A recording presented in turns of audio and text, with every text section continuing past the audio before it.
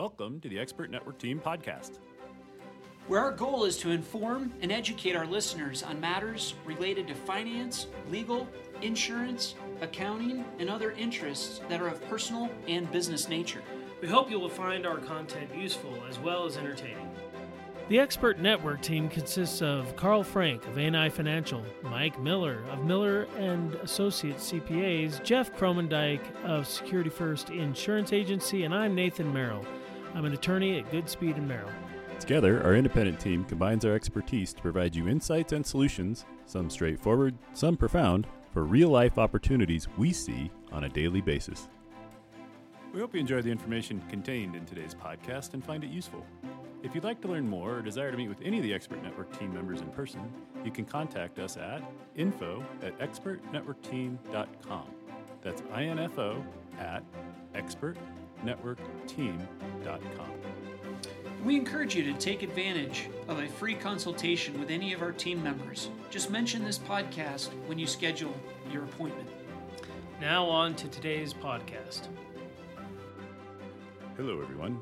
I'm Carl Frank. I've got here with me today Nathan Merrill. Good morning, everybody. Good morning. Hey, we're going to continue last week's conversation. We're going to pretend it's morning, but it's really late afternoon, but nobody will know. We'll never know. We just let them know, I guess. I love it. Well, we're going to continue last time's conversation. Yeah. It's going to be great. And last time we talked about entity structure and some myths and some truths and some powerful advantages there.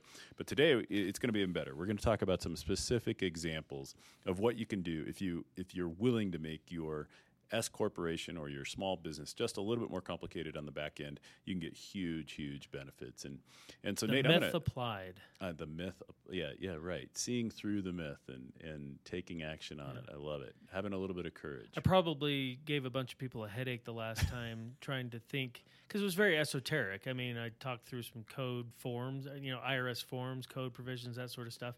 Now we're going to talk about where the rubber meets the road, and is how do people actually make this work in their businesses, You right? did. You threw out a bunch of letters and numbers, and it got a little confusing even for me, and I knew where you were going and what you were talking about. And I can't wait to talk about the first one, because the first one is real. As business owners, we've got people who we know are up and coming who we hope are going to be able to take over the business or at least take a little bit more responsibility in the business. We want them to. We're all motivated that way. As business owners, we've got a desire to bring up our up-and-coming people and give them training and let them take over more of the business. But we also want to test them out, because we've got a responsibility to ourselves and other shareholders that we might have, as well as our clients and the rest of our team, that we make responsible decisions. The way I had one client explain this to me, he's like, I don't want anybody on the beach before I get on the beach. I love it, and that's a lot of truth in that, isn't there? So let's talk about that first benefit of making it a little bit more complex and doing something with a profits interest. And so let's hire there. Let's start right there with a real company that that they've set up this profits interest plan. And how did they set that up for their future partners? So if you recall, one of the things I compared the profits interest to last time was an option. Right. One of the advantages to an option, options are typically issued in C corporations, and there's no income flow through on a C corporation. All the income is taxed at the C corporate level. Option holders don't get dividends, so there's no cash flow component to it. Well, like I said, profits interest behave a lot like an option, except where they don't. And here's one area where they don't. You can give someone that option-like interest in your company and still give them a flow-through interest in income. Love it. So it incents them in current performance. Because sometimes that apple that you put out on a stick with an option, sure, like someday those options are going to be worth something. And it's exciting. With the big companies that are publicly traded, and that's not everybody's opportunity. Yeah, most of them are not. Right. That is a reality. There's a ready market, and we're going to talk about the market aspects of how these structures work. But the way you get cash flow out of that is once those options vest, you convert them, you sell the stock, you have cash flow. Your employee gets a lot of money. So in a market like this, where we're talking about more closely held companies, there's no market. There's no liquidity convert for that. The liquidity. So the way you deal with that is to say, we're going to let these profits interest participate in current income. We're going to let some of that income that's flowing through the company that usually flows onto my tax return flow onto yours instead. Right. And it doesn't mean we need to distribute all that income. Mm-mm. They can build up their own capital accounts. They can build up their equity in the company this way passively, as over time just by virtue of this is to some respects that earn-in I was talking about. Yeah, exactly. They are diverting taxable income from you to themselves. They're paying the tax bill on that and building up their own equity. Building up equity in the company. But then you'll have some element of that is cash flow that will actually be a current reward for them. And as I said last time, the flexibility here is if you can think it, you can do it. So you can, as profitability, you can have thresholds of that participation. So you can say, well, you're not going to get any cash flow allocations until total cash flow allocations to me and the other founders is X. And then after X, you'll participate pro rata with us. So I'll put a number instead of a letter. Once we get to 100,000 in current income, and we've all received that allocation, everything above 100,000, we now split pro rata with that profits interest pool.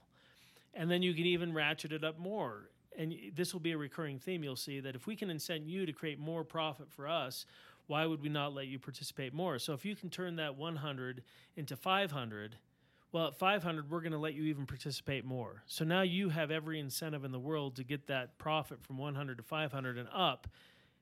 And that's good for me as an owner because you're doing all the work to get it there, and it's good for you as a profits interest holder because you're now participating at a higher level at the 500 mark. It's a win-win. That kind of flexibility, as we noted many times in our last discussion, is not available outside of compensation in an S corporation structure, and certainly not in a C corporation structure outside of compensation. I love it. Well, and you just mentioned the C word, the compensation word, which is a powerful word in many ways. And one of the things that I think business owners might struggle with is that I'm really, as a business owner, just deferring my income to give you an opportunity to have more.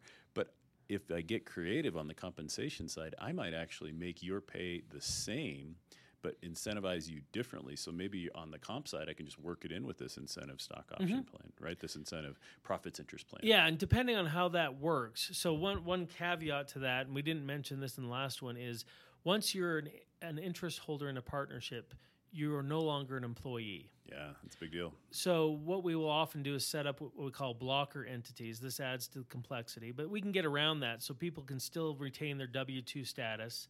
Some people get uncomfortable, especially at the lower ranks. It depends on who. Could be scary. Yeah. But you're talking about people who want to be owners. Yeah.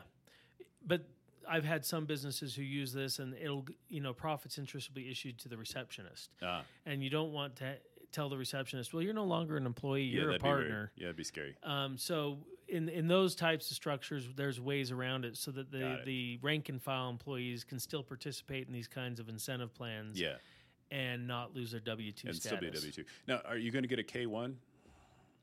Yes, and what that K-1 contains will depend on how the incentives are structured. Yeah. Great. So I love this idea of incentivizing you now. It's something you definitely can't do in a C corp or an S corp, and stock options don't give you that. So that's the first benefit. Let's talk about the next benefit though, which is a little bit more like what we're talking about with the options, and that's the ownership in it and liquidity event possibilities. Tell me more about that. So on this side of the equation, like I said, the primary benefit of equity ownership through a profits interest is going to be the tax differential. You're moving what could potentially be, in some cases, especially for highly compensated folks who are going to have meaningful material interest in a business, from potentially 37% presently down to 15 or 20%. So that's a meaningful drop. So it definitely enhances their takeaway. And so I just want to throw this out there. This isn't exactly responsive to your question, but when all things considered comparatively, if they have an opportunity with a business that's going to give them options versus profits interests, and they look at them as the same kind of growth opportunity, you now have a 15% that's huge hurdle to overcome on the option or equity side that they wouldn't have in the profits interest side. It's a big advantage. The other nice thing that you and I have talked about over time on this is the flexibility, similarly to how we were talking about the hurdles, or what I call the waterfall on participation, is frequently involved in liquidity side planning. So when I'm designing what I'm giving you, I'm not just giving you a pro rata interest in my company. I'm giving you a pro rata interest in my company at different levels of performance. So that's one of the big ways we can incent performance. The other ways are the typical, and you'll see this in any kind of equity compensation, is vesting. So we can make it so they don't get, we issue it presently, but it doesn't become irrevocably theirs until they've been with the company for 5 years. Or whatever the time frame is we want, right? Because this is not the same type of rules that maybe you can discriminate all you want. You can say if Yeah. you're redhead, you vest in 3 years. If you're a blonde, you vest in 5 or whatever. That might not work in our Me Too world. Right. I'm just saying that you can. Any way you want. Yeah. Any way you want to slice and dice these, you can vary them among every recipient, although that's where I'd characterize or qualify you. Even though you can, it's not always the best idea to do it. Right. Because then you have to remember, now, what did we issue to John? And what did we issue to Diane? What Better to be standardized, yeah. Standardized as But much you could as have possible. performance-based vesting. You could have performance-based vesting, and you can vest in groups. You can say the marketing group is vesting this way because they can impact the performance of the company doing this. Whereas the operations guy, he can't affect the marketing side of things, but we want him to improve our cost structure, our expense ratios, or whatever. And whereas our supply chain guy might be incentivized a totally different way. So you can, so by division or group, you might vary the metrics of vesting, and that enhances overall performance for everybody. Because what the marketing guys, everybody incented to do the right thing within their realm of control will drive the value of the business up, and that's good for everybody. A lot of flexibility, a lot of control inside this type of a structure. So then the other thing you can do with this equity side is similar to the cash flow, is as the value of the company grows, we can allow their participation in that growth to vary. So we talked last time about how there's some level at which no one participates because that's the inherent value of the company when they are issued their units. So that makes it non-taxable issuance. Then we grow the company from there, and we can say if we grow at 1x, you participate at, the pool gets a 10% take. But if we grow at 2x, then the pool gets a 2.5%. Big. You can actually increase their participation over really time. exciting. Again, going back to what I just said, good for me because they're incented to grow it bigger, which means I still get more. The pie gets bigger. Right. And the bigger pie mentality is what you want to develop in your employees that can make a difference. And another thing that's really important, I think, to point out is that, you laid out some rules there, but you don't have to lay out these rules. You can change it if you want. As a business owner, this is something that doesn't have to be set in stone. It's not a qualified plan where you've got all these rules and restrictions that the government's been putting on there. You can change that. You can change it prospectively. I would always caution people because we are doing something that is connected with employment in some way. And so once given out, it's always hard to take it back. You can always cancel the plan and just freeze everything at that point in time. But just eliminating the plan or causing a forfeiture outside of some activity on their side is not recommended. Yeah. What about this idea? So I've set up this plan, but I set up the really basic one. I set it up at the most simple level, and things start to go really, really well, and I want to be more generous to them. I could do that. You can do that. You can always give more. Right? Yeah. Right. Exactly. But if I lay it out and I say, I don't want to do that anymore, I might be in trouble. Yes. Got it. That makes perfect sense to me. It only seems fair. Well, yeah, fair, and again, like I said, this is a contract that's issued in connection with employment, so it's not part of the Wage Claim Act per se. Right.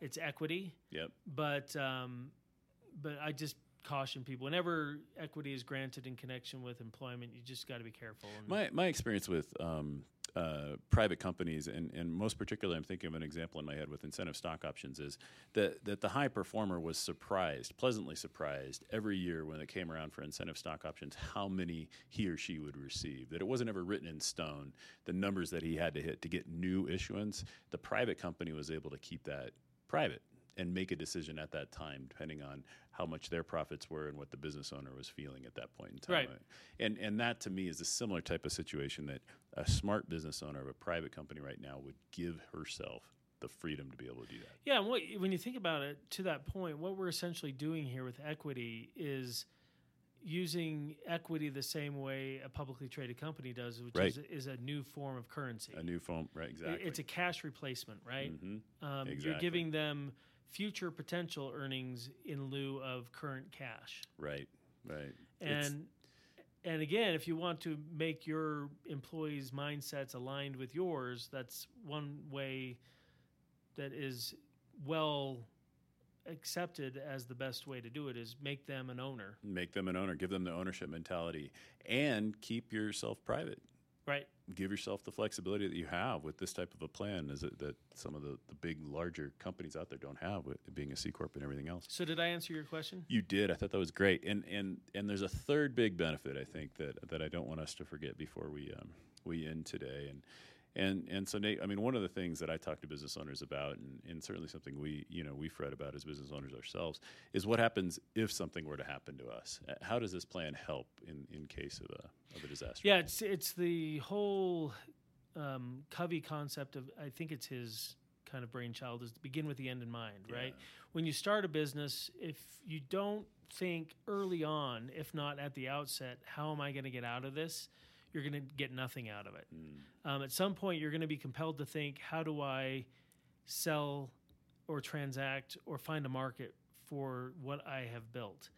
This type of equity structure helps create a built-in marketplace for you to exit. If you are developing owners as you build your business, if something happens to you, you have built in already who will own the business, because a lot of these business structures are built on a combination of funding through insurance and cash flow. Sometimes the more successful your business becomes, the more impractical it is to fully fund it through insurance. Right. That's a problem. So you may build a business worth $50 million, or let's even pick something a little more moderate, $20 million. Big number. But to buy $20 million of coverage becomes cost prohibitive because inefficient. Right. Even and I may have insurance people who argue different with me, but you also have a business that performs and generates cash flow. Right. So the best approach in my mind is to combine the insurance with a succession plan. You'll be able to maximize the value of your business that way, rather than settle on $10 million and winding up your business. You can still sell it for $20 million, take the $10 million up front and have it cash flow over the next 5 or 10 years. Your estate or whatever would get paid out. It's a win for the buyer. It's a win for the seller. Where it's definitely a win is in the area of disability, because as you know, disability buyout coverage is almost in every instance to fund, especially to fund 100% would be cost prohibitive. It's crazy. You can't do it. You're almost always funding just a down payment piece. Right. You can't do it. And you have to rely on the ability of the business to continue to operate. So again, we're designing the future succession of the business into the equity structure so that you have a market you can go to if you're disabled, if you die, or if you just want to retire. You've got the pieces in place. On the flip side of that is perhaps both the downside and, let's talk about it from the employee's perspective. They know that if this business transacts at some day, they'll get paid out. So, that's right. They're excited. So there is a market for their interest too. You can actually build into their interests the same way you would yours, insurance coverage for liquidity. So if they died, you can buy out their interests. Protect the owner as well. That kind of dovetails with probably something we should talk about in a future podcast is non-qualified plans that are funded with insurance. Mm-hmm. I wouldn't say it's an either or. I I like to check boxes as they make sense, and you can combine all these things together. But you have to think about how and when they get liquidity. What true retirement is, where you may not be on the beach yet, but they're 65 and you want to give them the benefit of their equity. So all these things the funding has to be thought into it as well. But that being said, like you said, you never have to build funding into it. It can be completely contingent on liquidity or death, and that is your trigger for who the market is. But you've at least given yourself a better opportunity at finding an exit absent a sale to a third party. You've given the best opportunity. We've got a 7-step exit planning process for business owners, and this is really focused on number 3, which is what we're talking about here with incentive stock options or incentive plans, whether they're a stock option or profits interest or anything else, is to give the maximum opportunity for your business to run without you, to maximize and protect the business value. This is one way to do it. And you're motivating your future managers or your current managers and the future of the company to learn how to run it and be You're going to look better to buyers too if you have a business that runs without you. It increases the value of your business. You dramatically increase the value of your business. Because we want to buy cash flow. We don't want to buy a business. We don't want to buy ourselves a job. Right. Well, Nate, this was great. I mean, this made it real. And if it's okay with you, I'd like to recap a few. Did we forget anything? Absolutely. No, I don't think so. I mean, I can come up with a million. You know that. So I know you can. And sometimes it's best just to stick with 3, but we'll do other podcasts. So we talked about the first part about the profits interest. So we talked about hitting a number, and that's a big benefit. And it puts the business owners and the future owners on the same page. And it makes them not an employee anymore. It makes them an owner. And it allows an earn-in and as well can be combined with compensation planning. It can make it so that it doesn't necessarily have to be a gift from the business owner to the future owner. Right now, But a recognition of achievement, basically. Exactly, yeah. With huge upside potential for these people. For both sides. For everybody. Pure alignment. It's absolutely great. And then the second one was liquidity and event driven, and that is if there is a liquidity event, they get to participate in it, and that's where it makes it more like an option, at least in that regard. It's better because you get the profits interest on top of it, and you can put a vesting schedule on it that can be performance based, and it doesn't have to be fair. It can be for any reason you want. And we talked importantly about the waterfall, how we can ratchet that up, and we talked about flexibility, that you don't have to set a schedule that hampers you. You can make it anything you want, but once you offer it, you probably better not take it back. That would be a bad thing to do. The biggest benefit to that, though, compared to the options plan or anything else, might be the tax options, because this is going to be a long-term gain. This is going to be a gain versus an income taxable event, and that's a huge savings. It cuts the tax bill possibly in half or more. And then the final reason, and this is really important, and that's the exit plan, that you begin with the end in mind, is what you said. And death and disability are huge, but this provides a built-in market for a private company that you just don't have otherwise. This is a great way to provide for your plan and take an otherwise illiquid asset and turn it into something that's fungible. That you can cash out, yeah. Exactly.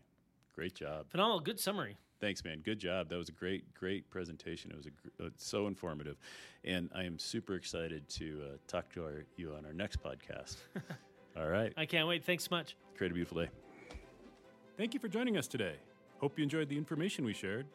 If you enjoyed this podcast, please feel free to share it with someone else. And join us next time. If you want to meet with a member of the team, please contact us at info@expertnetworkteam.com. That's info@expertnetworkteam.com. If you have special topics you'd like to hear about, please reach out to us and let us know at the same email address. Again, that's info@expertnetworkteam.com. Thank you for joining us and have a great day. Thank you for listening to this podcast. We want to remind you that listening to this podcast does not establish a client-professional relationship with any of the firms represented, nor does it constitute legal, investment, or accounting advice, and the views are those of the professionals only.